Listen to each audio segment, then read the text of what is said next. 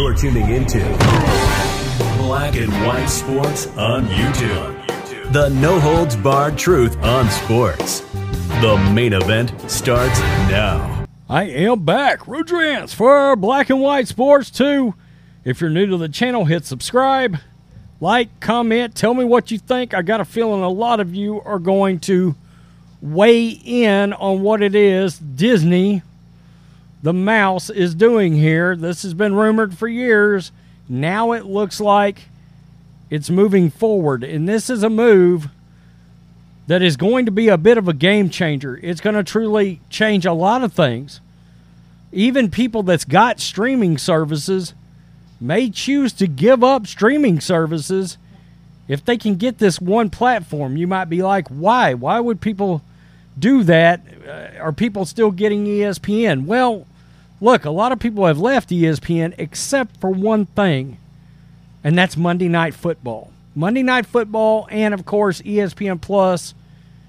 It's where the UFC is right now, okay? And we've talked about the fact we'd love to see Dana get away from ESPN, but as of right now, yeah, it's NFL draft coverage. It's Monday Night Football. It's going to be a playoff game usually, and at some point they're going to get the Super Bowl. So this has been a massive slice of your cable bill or of your streaming bill. Well, it's happening, it looks like. ESPN reportedly planning to launch standalone streaming for cord cutters that could devastate cable. This will be the death knell for cable right here.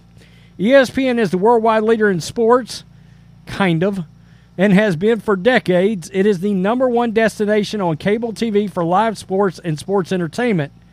The launch of ESPN Plus streaming has been incredible. This guy goes on to talk about he watched PGA Championship coverage this morning because it wasn't on TV. Amazing as they are, the ESPN Plus streaming options are limited as it isn't anything close to as a reflection of what's available to stream on cable. Now, a report from Jessica Tukel and Sarah Krause in the Wall Street Journal outlines a secret project code named FLAGSHIP. This project will reportedly see ESPN go around cable and offer cord cutters a direct-to-consumer option for their flagship channel, crippling cable networks, negotiating as ESPN is often their biggest bargaining chip these days. While there is no reported timetable for the standalone streaming service to launch, there are some details of interest. ESPN would continue to offer the TV channel after launching a streaming option. The people familiar with the matter said, still, the change could have a major impact on cable TV providers since ESPN is the one main attraction of the cable bundle. The providers pay to carry the ESPN channel and would have to compete with the new streaming service. They write that ESPN has been proactively securing flexibility in its deals with cable providers nationwide, thus laying the foundation to be able to launch the standalone streaming service for cord cutters. I'm going to tell you where this would be a big deal. If you decide to only rock OTA antenna and then just get ESPN, that could end up being a big deal for a lot of people that have chosen to cut even more. I mean, even streaming services choose to cut even streaming services if they can get actual ESPN programming, ESPN, ESPN2, and, of course, ESPN3 is probably what they would give you. I don't know. On the surface, it would appear that nothing would immediately change for cable subscribers and those that also pay for ESPN Plus. However, offering ESPN's flagship channel has been the biggest bargaining chip for cable companies in recent years. The live games, NBA, NFL, my God, I forgot all about NCAA football, NHL, etc., available to stream on ESPN Plus, have always been secondary to the primetime games featured on ESPN. That's right. Cable companies use that exclusivity to keep their subscribers. In other words, yeah, you can watch a lot of games on ESPN Plus, but you're not getting that Alabama game, that Alabama LSU matchup. You wasn't going to get that through ESPN Plus. Now, you would get actual ESPN. The report in the Wall Street Journal points out that ESPN gets a $9.42 slice of the average cable bill. And that's actually a low estimate because for years, and maybe it's went down, but there was a time when I swear it was more like $19.99. Regardless of whether a household watches sports or not, it goes on to state ESPN only earns about 49 cents from each streaming subscriber. There are a lot of factors that could impact the eventual pricing of Flagship, in which deals with major sports networks ESPN/Disney maintains. They state that roughly 74 million households in America have access to ESPN through cable, but anywhere from 4 to 5 million households are cutting the cord each year. I can't believe it's that low. Interestingly, ESPN's bargaining power with cable networks has shrunk significantly in the past year. The report states that income from Disney's traditional television networks, including ESPN, fell significantly to $1.8 billion from $2.8 billion a year earlier quarter.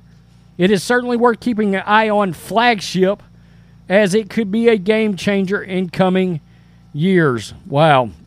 And guys, we have been as critical about ESPN as anybody. And far as ESPN studio shows, for example, the Pat McAfee show is going to ESPN. Sorry, Pat, I'm not watching it anymore. Anything that gives actual commentary, like ESPN studio shows, a.k.a.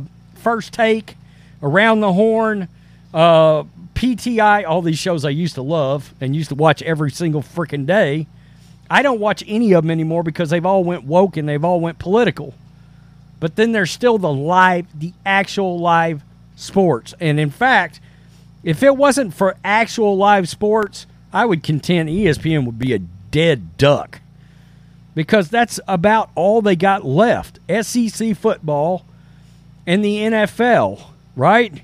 I mean, look, so many people are out on the NBA, and the NHL didn't have the audience of any of them. And, of course, they do have some UFC programming over there. I refuse to watch their studio programming, but their live shows, like Monday Night Football, it's the only reason that I ever switch over to ESPN is a big SEC football game or Monday Night Football. Everything else I'm out on. But this is a massive game changer because a lot of people have kept their cable because of ESPN. And their satellite, too, I guess, like Dish Network. I don't know. Tell me what you think. This has been coming down the pipe, but it seems like now it's starting to steamroll. I read the other day where this is a major priority for Bob Iger.